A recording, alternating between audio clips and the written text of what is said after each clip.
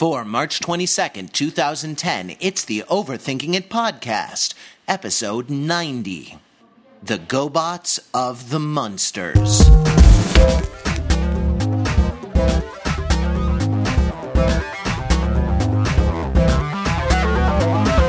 Welcome to the Overthinking It podcast, where we subject the popular culture to a level of scrutiny it probably doesn't deserve. You know, it seems very loud when I say that and I'm sitting so close to you. When I'm at home with my little headset on, it is not nearly so bad as that. But headset or no, I am your host, Matthew Rather, joined live here in New York by two of our podcasters and via Skype by two of our other podcasters. So let us get right into it, because we are live streaming this with actual video of us for the first time. Hello! Wave back, chat room. And we are also recording it live. So, you know, apologies in advance for technical difficulties. Eventually we'll iron this sort of stuff out, but we're just very excited to do it with the chat room says hello. Hello, chat room. Inmate, no, you are the nerds. So with the live nerds here in the chat room, with the live nerds on Skype, with the live nerds on this video feed that you are watching in our Ustream video channel, where we stream the show every Sunday at 9:15 Eastern, 6:15 Pacific, that we are always always about 20 minutes late with it, as our inveterate listeners can tell you. Is that the word I want? Inveterate. The chat room will tell you. Yeah, exactly. Can you get on that Wikipedia-wise, chat room? All right. So let us start in with the question of the week. We imagine that we'll talk a little bit about 3D, about the third dimension. Dimension. We're just going to amuse ourselves. So we're going into we are going into the question of the week. What is your favorite, other than 3D, or maybe 3D if it's your favorite? What is your favorite movie gimmick of all time? Favorite movie gimmick. Starting here to the right, it is Matthew Belinkie. First of all, I'd like to apologize to Mr. Fenzo for bumping you out of first alphabetical order. I know that throws off your entire week. It is, without a doubt, the Honey, I Shrunk the Audience ride at Walt Disney World, which I believe just this month is being supplanted by Captain EO. They're going old school, you know, in memory of Michael Jackson. But this is the ride, sort of widely hated because it replaced the sort of George Lucas produced, Francis Ford Coppola directed masterpiece that is Captain EO. But the idea is that it's a 4D experience, because not only does it have 3D glasses, it has various effects built into the seat to augment the experience. My favorite being, at one point, Rick Moranis has a machine which duplicates rats. I don't know. I don't think it was supposed to duplicate rats, and yet, as is so often the way it goes with Rick Moranis' machines, it does. And then the rats sort of run in 3D towards the audience, and then the bottom of the seats are rigged with some sort of tickling device that sort of tickles your ankles. And I think they actually do time it so that, like, it starts at the front of the auditorium and moves back row by row, so you actually sort of get the squeals that go with it, you know, as you're watching the 3D rats sort of pour into the audience. And I think all movie theaters should, A, have ankle ticklers, and B, directors should find an excuse, no matter what the movie is, to have something tickle the audience's ankles so they could use that effect. I could sell this ring and save 2 Jews. I could sell this car and save 10.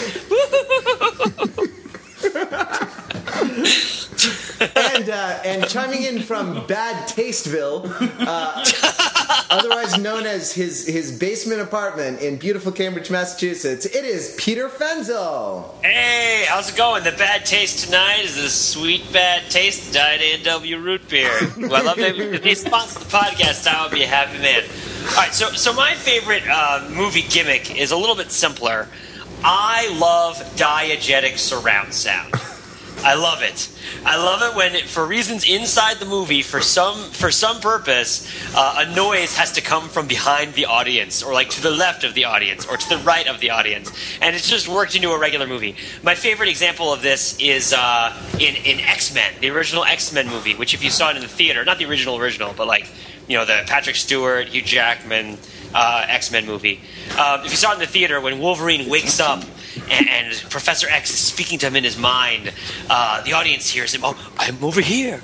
Like, I'm over here. I'm over on the right. I'm over on the left." And I just get such a kick out of that. That's just hilarious and awesome. It's so simple, but it does so much. So I'm a big fan of that sort of diegetic surround sound. Pete, do you remember the THX trailer that was the little robot that flies around the theater fixing the THX logo? No, I don't remember that. Oh, so it was the THX logo. It came up with the big chord. I forget what that chord is called. Deep Blue or something. No, it's called like the Deep Tone. Yeah, I think it is. Deep Tone. Deep Blue. Yes. It's copyrighted. Do not use that chord. We won't use it on the podcast. Don't attempt to recreate it vocally or in any other way. I'm not here to live by your rules, all right, Blinky?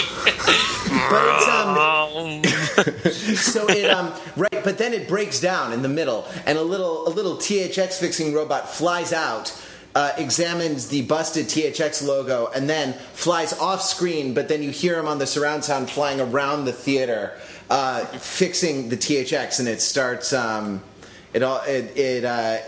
It starts up again as though the robot has fixed everything.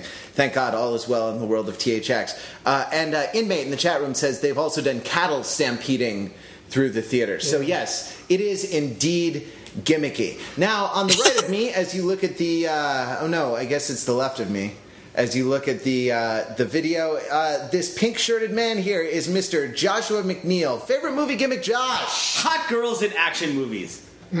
Often you find that there's really no purpose to have a female character in a given action film, and yet they will invariably work one in. And it's just, I mean, they're almost non-diegetic, actually. Thank you for that word, Pete. Sure. That goes on my fridge today. But I always find that just sort of amusing, and like I wonder sort of at what point in the scriptwriting production process someone's like, nope, we need Megan Fox.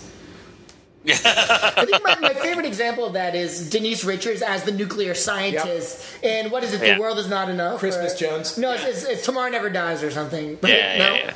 One of those. Together. One of those sort of mid-period Pierce Brosnan movies. And I feel like the fact that they made her the nuclear scientist is almost like breaking the fourth wall. It's almost acknowledging what a ridiculous cliche the sort of hot-shaked, worked, shoehorned into the action movie is.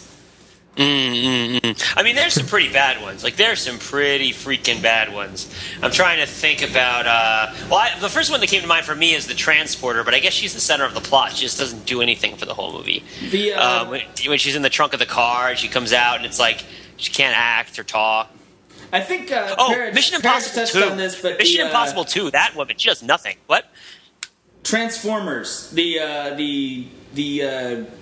NSA worker, the British person who works for the American Secret Services. I think she's Australian. Is that okay?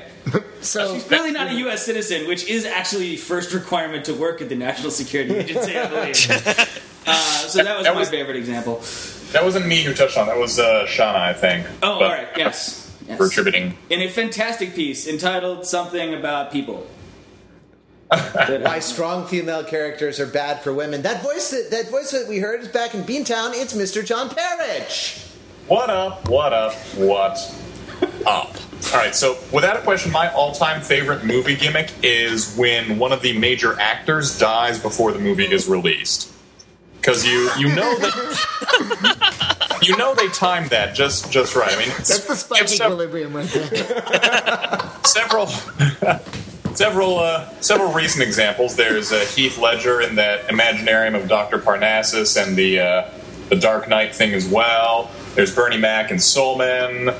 Bruce Lee, Enter the Dragon. Oliver Reed in Gladiator. Yes, Oliver Reed. Thank you. Aaliyah in that terrible vampire movie that I'm forgetting. Queen of the Damned. Yeah. Queen of the Damned, and of course the original James Dean in Rebel Without a Cause. So. I mean, in some cases, it's great because the gimmick can go either way. In some cases, it provides this ironic and touching capstone on their career, like Heath Ledger in The Dark Knight, for instance, or James Dean or Bruce Lee. And in many cases, it's just a regrettable sort of downward spiral, like Peter Sellers, as we're being pointed out in the chat room here, or Raul Julia in Street Fighter, or, of course, John Candy in Canadian Bacon. Now, John, does anyone else besides me remember when Marlon Brando died, there were all these reports in the press that his last role was he did the voice of some sort of female cartoon bug in an animated film they were just starting?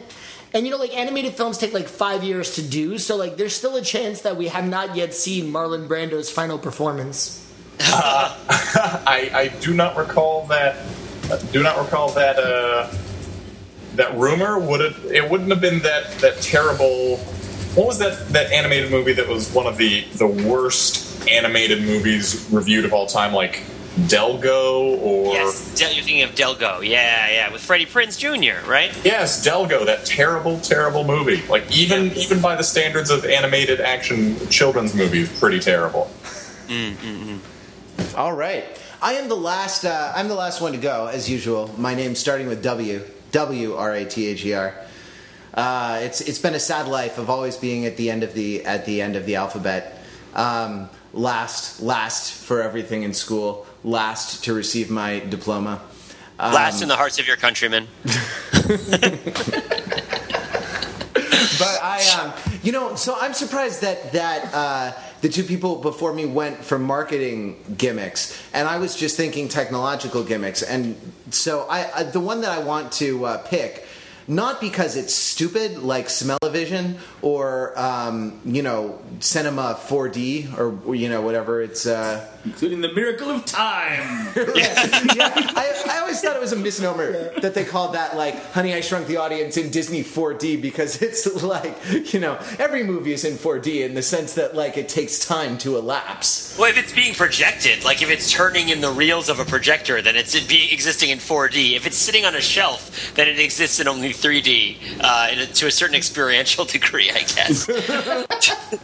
But yeah, no, not a stupid gimmick. Mine is actually a cool gimmick, and the cool gimmick is Cinerama, which was a 3-camera process.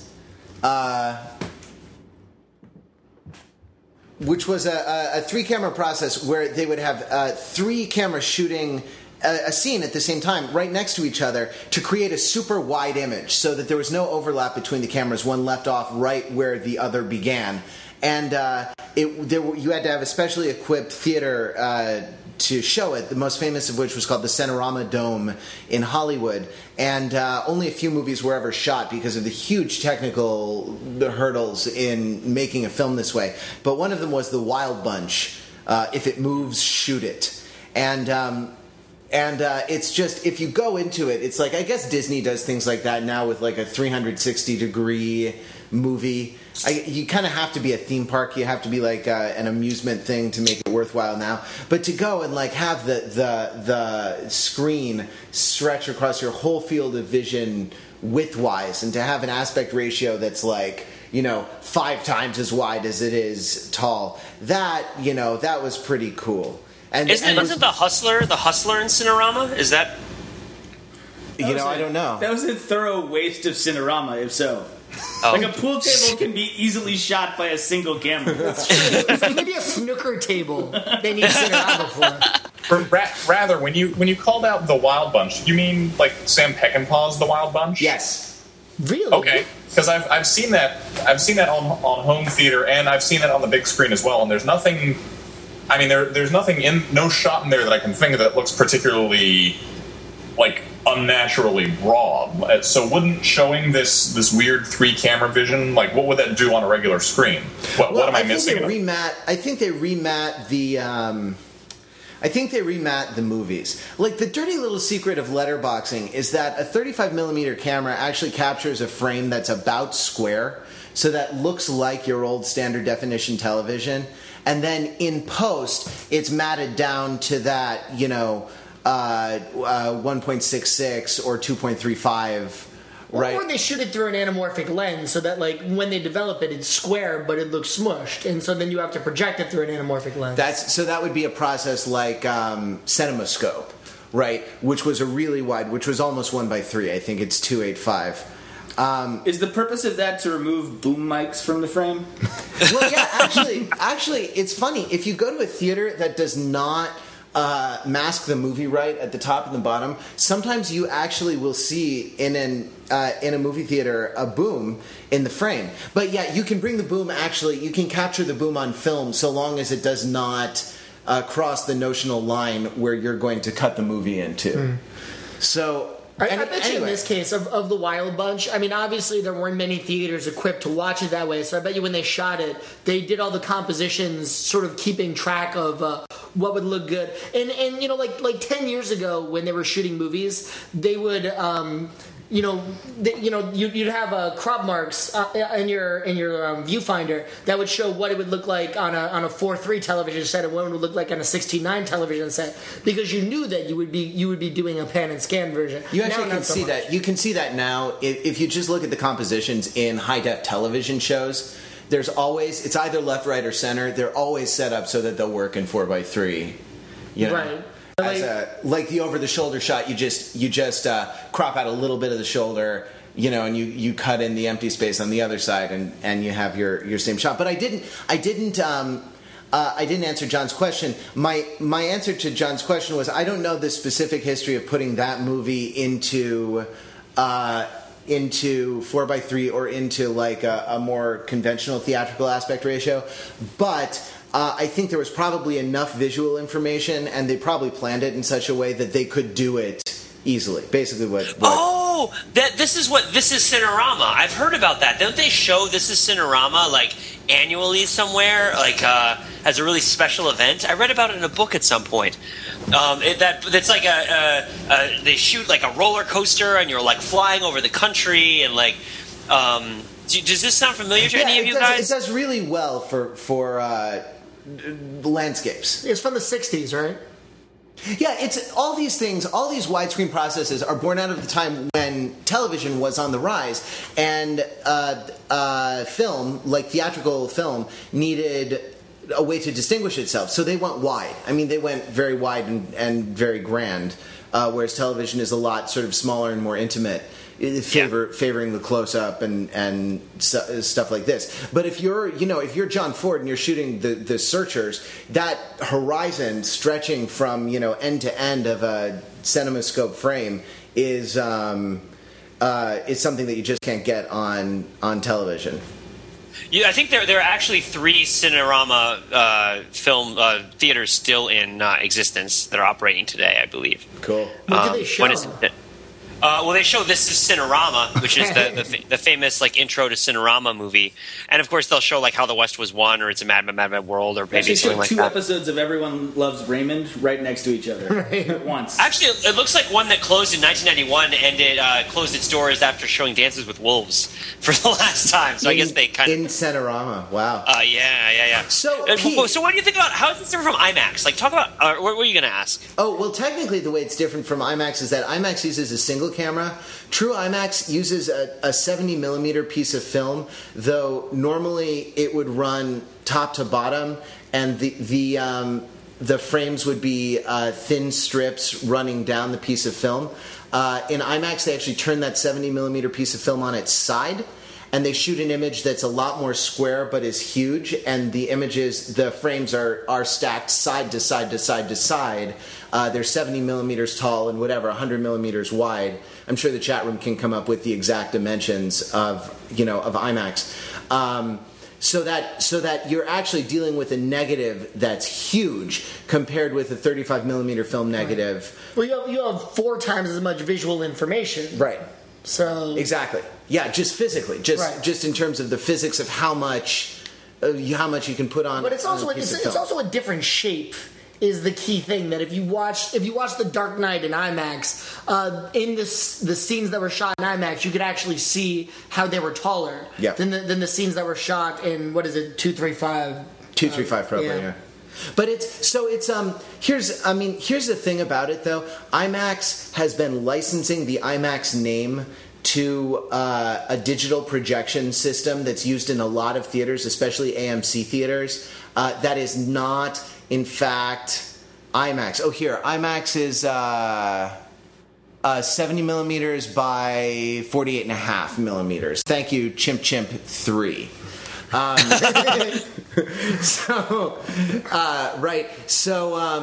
So not everywhere that says it's IMAX is actually this like 6-story tall IMAX thing. And this was a big sort of like pet peeve of the blogosphere.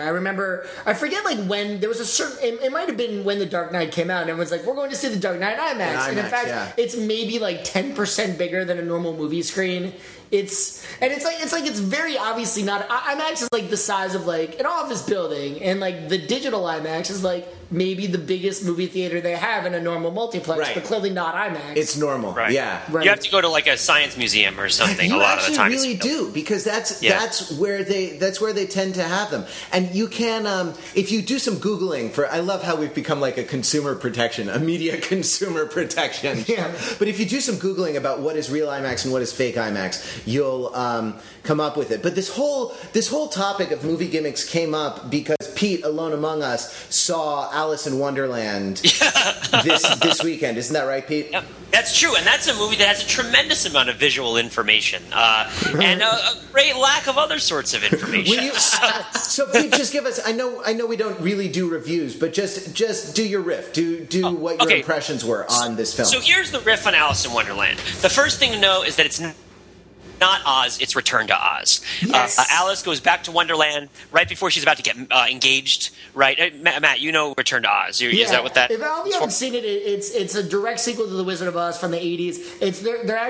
They think Dorothy is insane and she's about to undergo electroshock therapy, and she escapes and she returns, and the whole city is, and I don't want to get off on a tangent, but it's terrible is what I'm saying. It is.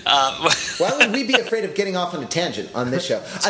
I will say that I was terrified by that movie as a child. It was very dark. So is the next thing we're supposed to expect Alice in Wonderland, like the Wiz version?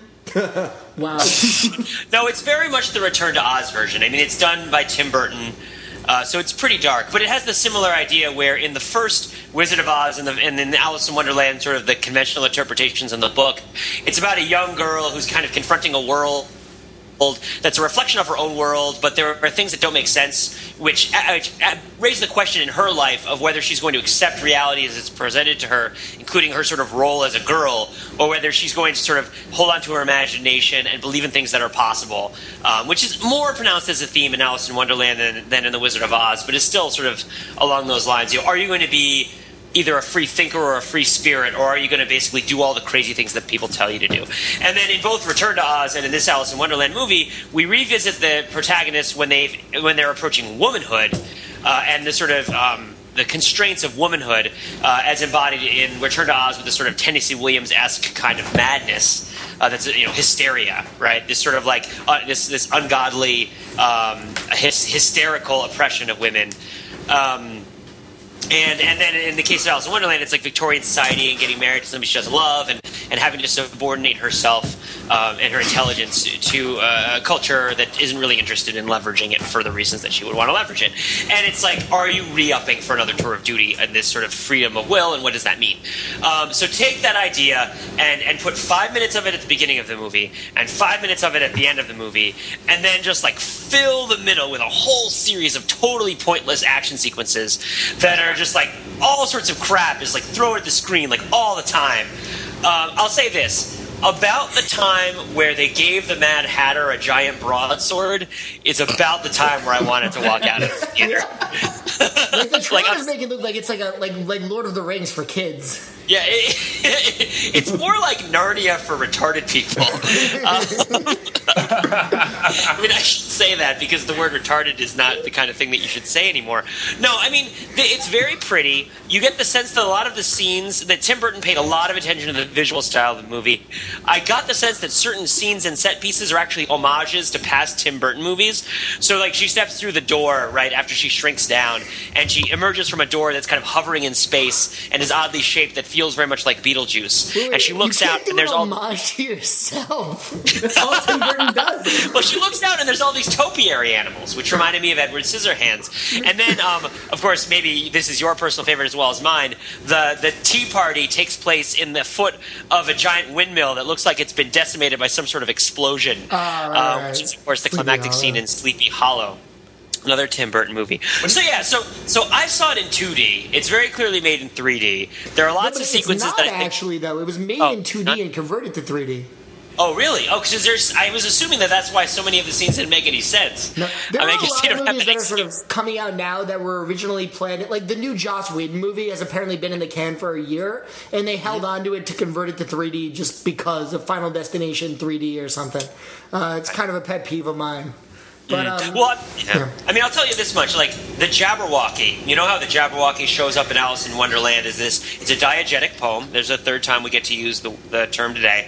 It's a poem that is in the story of Alice in Wonderland. Somebody reads it. And it's about how I can create the experience of a scary monster without actually using words in a representative way for the scary monster. I can make up nonsense words. I can tell a story that doesn't really hang together in a logical way, but because of the way stories work, it still tells you the story of this heroic slaying of this monster. It's like an exercise in stretching the rational limits of your mind and the power of interpretation to resolve things in reality that aren't internally consistent. But in this movie, the Jabberwocky is a dragon that shoots lightning bolts out of its mouth. and An Alice has awesome dragon that shoots awesome lightning bolts. the lightning bolts are awesome. The dragon is pretty subpar, but yeah, and Alice has to she's going to fight the dragon, and of course, there's my favorite. There's a prophecy, and she's the chosen one, which doesn't make any sense because. What she's chosen for, and prophecy. Why is there a prophecy in Wonderland when everything is happening sort of crazy? Why does everything have to be about predestination when you have cats that have dissolving faces? It's just large stretches of it. I went to the bathroom twice during this movie. I thought about going 3 times. And when I thought that the person next to me was really unhappy because she wanted to leave, it turns out she was really unhappy because I kept interrupting her when she was trying to watch the movie. So that was kind of a lose-lose on my. I mean, without revealing identities, was that your date or was that just some random person? Well, neither. It was a friend of mine. Oh, it was okay. it was one of those things where you know how I always used to say when I'm past 23, it doesn't matter whether it's a date or not. Right, if it's adults and they're single and they're out together, watching a movie or eating dinner, let's not worry about whether you check the little box next to do you like me, or do you just like me? Let's just freaking enjoy our meals, and if something happens, something happens. That's how I got my girlfriend to start dating me. Actually, was I wrote her a note in all capital letters that says, "Do you like me? Check 1." Colon, and then there was a box that said yes and a box that said no, and fortunately she checked yes. You know what's a good trick is you make the yes box bigger than the no box. It's a little psychological gimmick I like to use. No, we do it in corporate America all the time. You say agree strongly, agree, don't disagree. The lowest possible choice is somewhat ambivalent, or you have a robocall that asks Americans if they like you. So if I can get back to Tim Burton for a moment, although I hope everyone here likes me. Check yes or no. Has Tim Burton sort of given up on making original movies and just set himself to remakes? Because looking at his last handful of films, we got Planet of the Apes, Charlie and the Chocolate Factory, Sweeney Todd, Alice in Wonderland, and there's that persistent and nagging rumor I've been hearing that he's going to tackle the Addams Family next, which would really just be disheartening, because I think between the Raul Julia Angelica Houston movie and between the original TV series, I think the Addams Family has been explored in every direction that can profitably take it. There's something with a musical that's coming out next month. Oh my God! Shut up! Yeah, no, Beauty Miller is Shut up! I mean, the problem with Tim Burton doing the Addams Family is that's like putting butter on the butter. You know?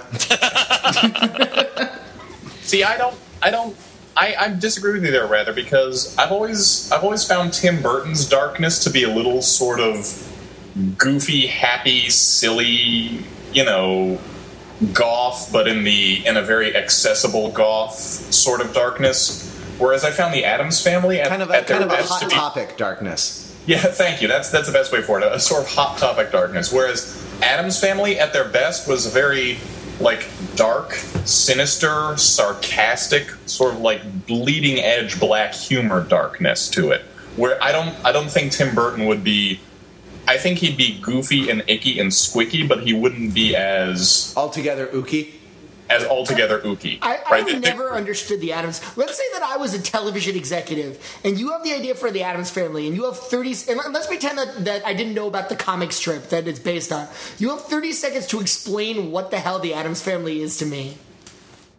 They're the GoBots of the Munsters.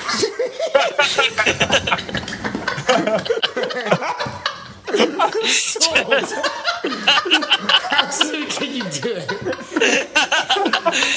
Depends. Is Raul Julia free? We can do it if Raul Julia's around. Pete, I don't even know how to. Well, it's probably not true because I think Addams Family might be cooler than the Munsters. Of course, the Munsters came later. I thought that I don't even know where that's the joke, or whether your summary is the joke, or I keep discovering the joke and laughing at it more. It's ridiculous. So I understand what you're saying, Matt. I will say to go back to Tim Burton, an important thing to remember about Tim Burton in terms of being an auteur is Tim Burton is primarily a visual artist, I believe, by training, by dedication. Yeah. He was a set designer, costume designer, whatever. He has a back big in exhibition at MoMA right now in New York. Yeah. So he's primarily a visual artist, and he has a lot of he has writer guys that work for him. Who do a lot of the writing. I mean, I only know this because of that whole story that Kevin Smith tells in An Evening with Kevin Smith about when he wrote the Superman movie, which is just such a wonderful story that ends with Wild Wild West and the giant spider, the fiercest predator known to man. Because they kept trying to make him put fights where Superman fights an animal into the story because there were 15-page stretches with no action sequences, and it's why John Peters was why can't he fight a polar bear? And it's why would Superman fight a polar bear? Superman has no reason to fight a polar bear. There's nothing a polar bear can do to threaten Superman. But it's polar bear's the most fearsome predator known to man. But anyway, at the end of the story, they take Kevin Smith's script to the Superman movie, they give it to Tim Burton, and Tim Burton is okay, my own guys will write this up. So Tim Burton is not writing the screenplay to these movies, right? He's primarily he's about the look.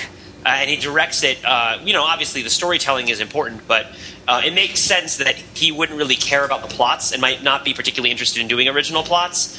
What he is interested in doing is original takes, visual takes. Shakespeare wasn't interested in doing original plots.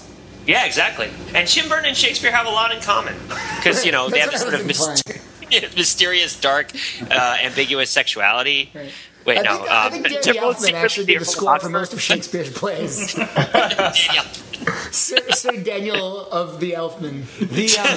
I want to call out some chat room people. Chemistron says, fiercest predator. Have you forgotten Sharktopus already? I cannot wait. I won't even TiVo it. I am going to watch Sharktopus with commercials and everything because I want to see it the second it's released. See, Tim Burton would take Sharktopus and do Sharktopus over, and Sharktopus would just have big bags under its eyes and have really interesting interplay of light and shadow, and that would be the point. And it wouldn't really be about whether the entire Sharktopus story has been told already or not. And Sharktopus would also have this really complicated backstory about its childhood and how it was neglected. Coming out that's what led it to kill. Can we talk about this a little bit? Can we talk about backstory? I forget whether we've done this on the podcast before. Probably. Tukayyid, Tukayyid, in the chat room points out that they give Mad Hatter a backstory, that Willy Wonka got a backstory, that there's a kind of psychological determinism, that there's a kind of add in these childhood traumas, mix, and suddenly you have Willy Wonka, or suddenly you have the Mad Hatter, or something like this. Is his backstory that the mercury he used to make hats drove him insane? Because I think he had that. That this is, I think that this is a weakness of our storytelling right now, and this is a reason that I in my heyday of watching Law and Order, loved Law and Order so much, right? Because there was never a scene in Law and Order that was like, hey, when I was a kid, I saw this terrible crime being committed and a person was killed, and that's what made me want to become a cop. Right, like they just dispensed with all of that bullpucky, and they did that. I should correct you. They did that in the first season, and then they immediately got away from it. I have not seen a lot of with Paul Sorvino and the other guy. I have not seen a lot of first season Law and Order. Gotta admit. Yeah, the very first season they started doing that, and then I think they realized that was not working for them, and gradually moved away from that to the sort of procedural. Which I think is obviously to its strength. This has been going on for, 25 years now? Something like that? Well, it's gotten a little more touchy-feely this season, so they're letting more... somebody has cancer, and I don't really care. That's not what I go for Law & Order for, is to see somebody go through chemo. Well, there were two... Even that, though, they just kind of give the episodes. They don't have a ton of, meditation about it. Yeah. There were two television shows. One was CSI and the other was Criminal Minds that I think altered the landscape, and Law and Order kind of had to respond to them. But Batman Begins. Even the line that I remember from Anthony Lane's discussion of this in the New Yorker was something along the lines of, "Why must Batman begin? What's wrong with Batman is?" And this kind of obsession with going to the origin story, giving a backstory, I think it betrays a kind of weak-minded, quasi-psychological determinism that is ultimately bad storytelling. That's true of the Batman story from its very beginning, though. I mean, Parents Killed in the Alley. It's true. He had issue number 3. Yeah, but not Willy Wonka. Not Willy Wonka, certainly. To Christopher Nolan's credit, I thought one of the very strong decisions he made in The Dark Knight was not to have a backstory for the Joker, which I don't think many people would have done. I mean, I think the default position is, let's come up with a strong backstory for this villain that we're going to bring. Let's explain why he hates Spider-Man so much. And the fact that Christopher Nolan's like, no, I don't care. He's just who he is. Yeah. In fact, Christopher Nolan kind of made fun of that. Right. As the Joker tell 3 different backstories for himself. Right. Well, that's cool. And it's better. It works better. It's better storytelling. It's a more interesting movie, right? Yeah. Well, and I will say this: it's not by accident. I do think that there is a conventional wisdom in Hollywood screenwriting that the audience feels like their lives don't have meaning, and that by putting really, really forced purpose behind the actions of characters in movies, you will identify with this adrift, pathetic audience that has no purpose in their lives and will comfort them. And this is the drug that they crave from their movies that they go see. You have a choice, Pete. You have a choice. Yeah. Everything is a prophecy or a destiny. Well, Pete, I don't have to conquer the world. Maybe I can just sit in this chair. What? Is what you're saying that because I don't have some horrific traumatic experience in my life, it's okay for me to be a schlub watching television about people who did? No, I think what they would say is that the drug is that you feel that for whatever reason your life doesn't have a purpose. True. Right? And this is probably because in general, the idea of purpose and life are somewhat irreconcilable a lot of the time. And just so this is one of the challenges of being alive and being an adult. And a lot of us experience this problem in adolescence. What does my life mean? And then you sort of get over it. Then we got into goth, and it was cool. Yeah. But it's very comforting to feel like things are happening for a reason, right? Whether it's true or not. And so then, I've read this in a couple of screenwriting books too, where it's make it for a reason. And when I think have somebody do something for a reason, I think so that the drama is motivated, so that the sort of actions of the characters are more interesting and more involved. But no, I think that in Hollywood the conventionalism is do it for a reason, provide a really strong reason, because it's trying to fill some sort of spiritual deficit. It's almost like a religious experience where you go for your dose of reason. Like in Blade Runner when they all stick their hands in the box. In When Androids Dream of Electric Sheep, the book that Blade Runner is based on, and all of humanity goes home and sticks their hands in a box and like feels through empathy the feelings of this like fictional character who goes through this sort of life and death rebirth cycle. They're just craving this particular emotional reality, which they don't encounter in their lives because they're so alienated from each other. We're so alienated from reason that religion has largely left our lives in a lot of ways, and even for people who do have it, active participation in it is challenging, and getting what you need out of it is challenging. So we go to Hollywood to make us feel like our lives have meaning, and that's why the Mad Hatter has to do everything for a reason, because reason is something that comes in doses. I have contempt for this idea. I hate this idea when I encounter it. I probably myself create this idea that it's on purpose so that I can like embody it and narrativize it and turn it into a villain and a cogent thing rather than a series of coincidences. But it just seems to happen too frequently in movies that all the stars line up for things being so fiercely deterministic. Somebody must be going in and rewriting these movies after they've been written and making them so similar to each other. It doesn't matter. It doesn't make sense that so many different movies would tell the story in the exact same way. Okay. I'm going to offer my own take, which will somewhat diverge from what you're doing. I think a lot of the current tendency towards backstory is something we're seeing in, all the examples we cited, Willy Wonka. Someone brought up Hannibal Lecter in the chat earlier, which is a good example. Batman, Superman, for instance. I think a lot of these deeply intensive backstories come up when an existing character is revisited, and I think we can sort of trace that back to the more successful. I don't think it all comes back to comics, but in a large part it comes back to these successful comic book properties of the 80s that got rebooted in DC in particular.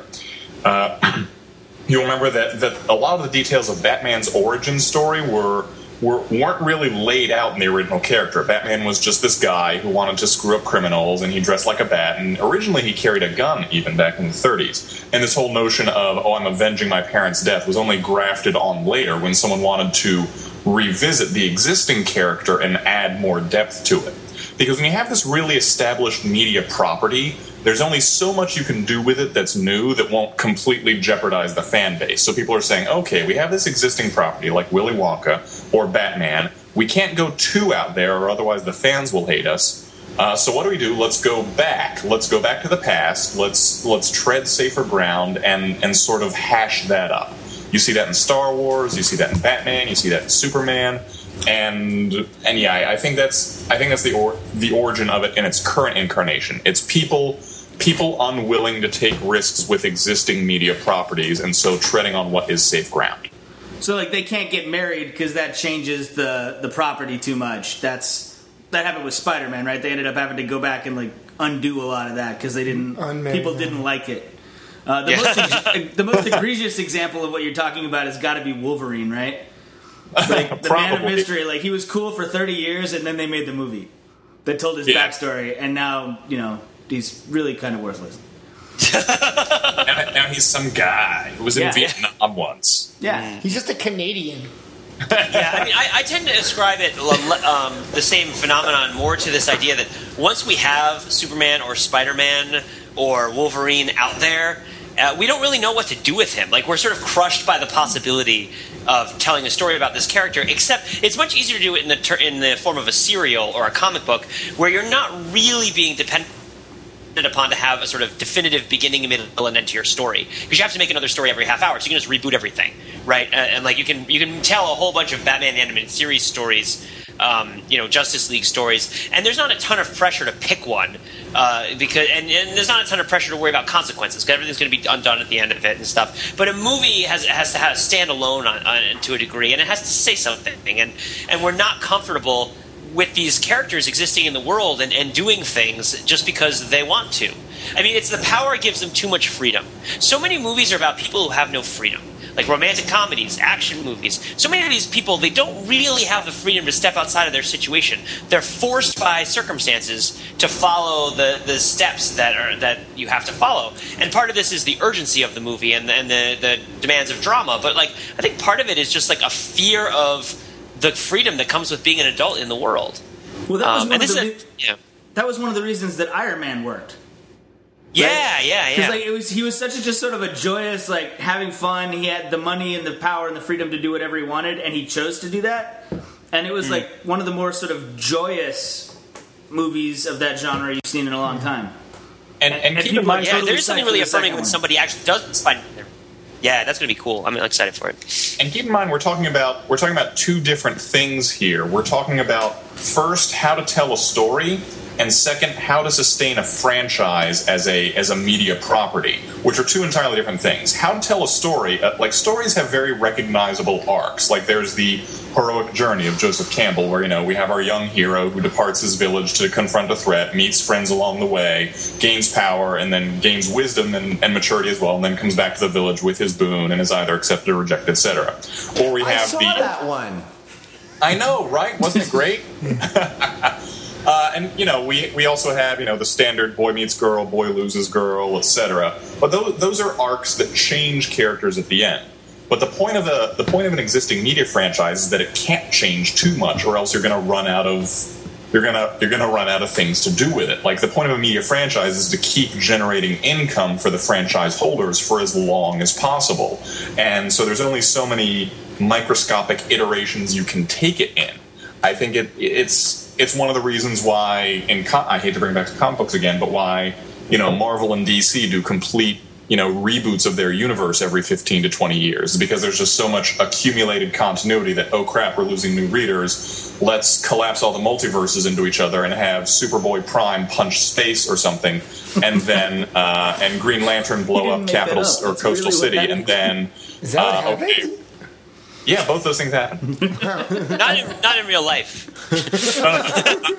Or so you think, Pete. Yeah. Or you can have Onslaught, because you guys. That's why you have Onslaught. Screw you all. Sorry, I hate Onslaught, so I apologize for that. That's yeah. Mostly because I'm a big Juggernaut fan, and the Onslaught, the Juggernaut got retconned out of existence, basically. Not really, but like. They introduced Onslaught by having him throw the Juggernaut involuntarily a long distance, which runs counter to the one thing about the character that is always true, which is that he is pretty capable of determining his own direction and velocity. Pete, has it ever been determined what happens when the Juggernaut fights the Blob? When the Juggernaut fights the Blob? Yeah. That has actually been determined. I think it's Chris Sims' Invincible Super blog that actually found the issue that answered that question. I forget off the top of my head. Also, Pop Intellect in the chat window was reminding me that Cyborg Superman destroyed Coast City. Green Lantern actually nearly destroyed the universe trying to, I think, recreate a universe that had Coast City in it. That was Zero, right? He became Parallax. He became Parallax. Yeah. Now I'm getting that was where the issues counted down to 0 instead of going up, right? Now I'm getting my mid-90s multi-universe comic book crossovers correct. Okay, so let me take this conversation to another level then. If we're talking about characters who have freedom in the world, right? And a character who can be free to actually choose to do what they want to do, who happens to have superpowers. How awesome is Future Imperfect? Do you guys know Future Imperfect? Matt gave me this comic book.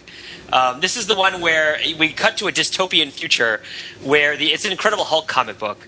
Where where the Incredible Hulk, by virtue of being one of the only people to survive the nuclear holocaust because of his irradiated nature, carves out his own city in the wasteland and proclaims himself emperor over it. He's got a beard, right?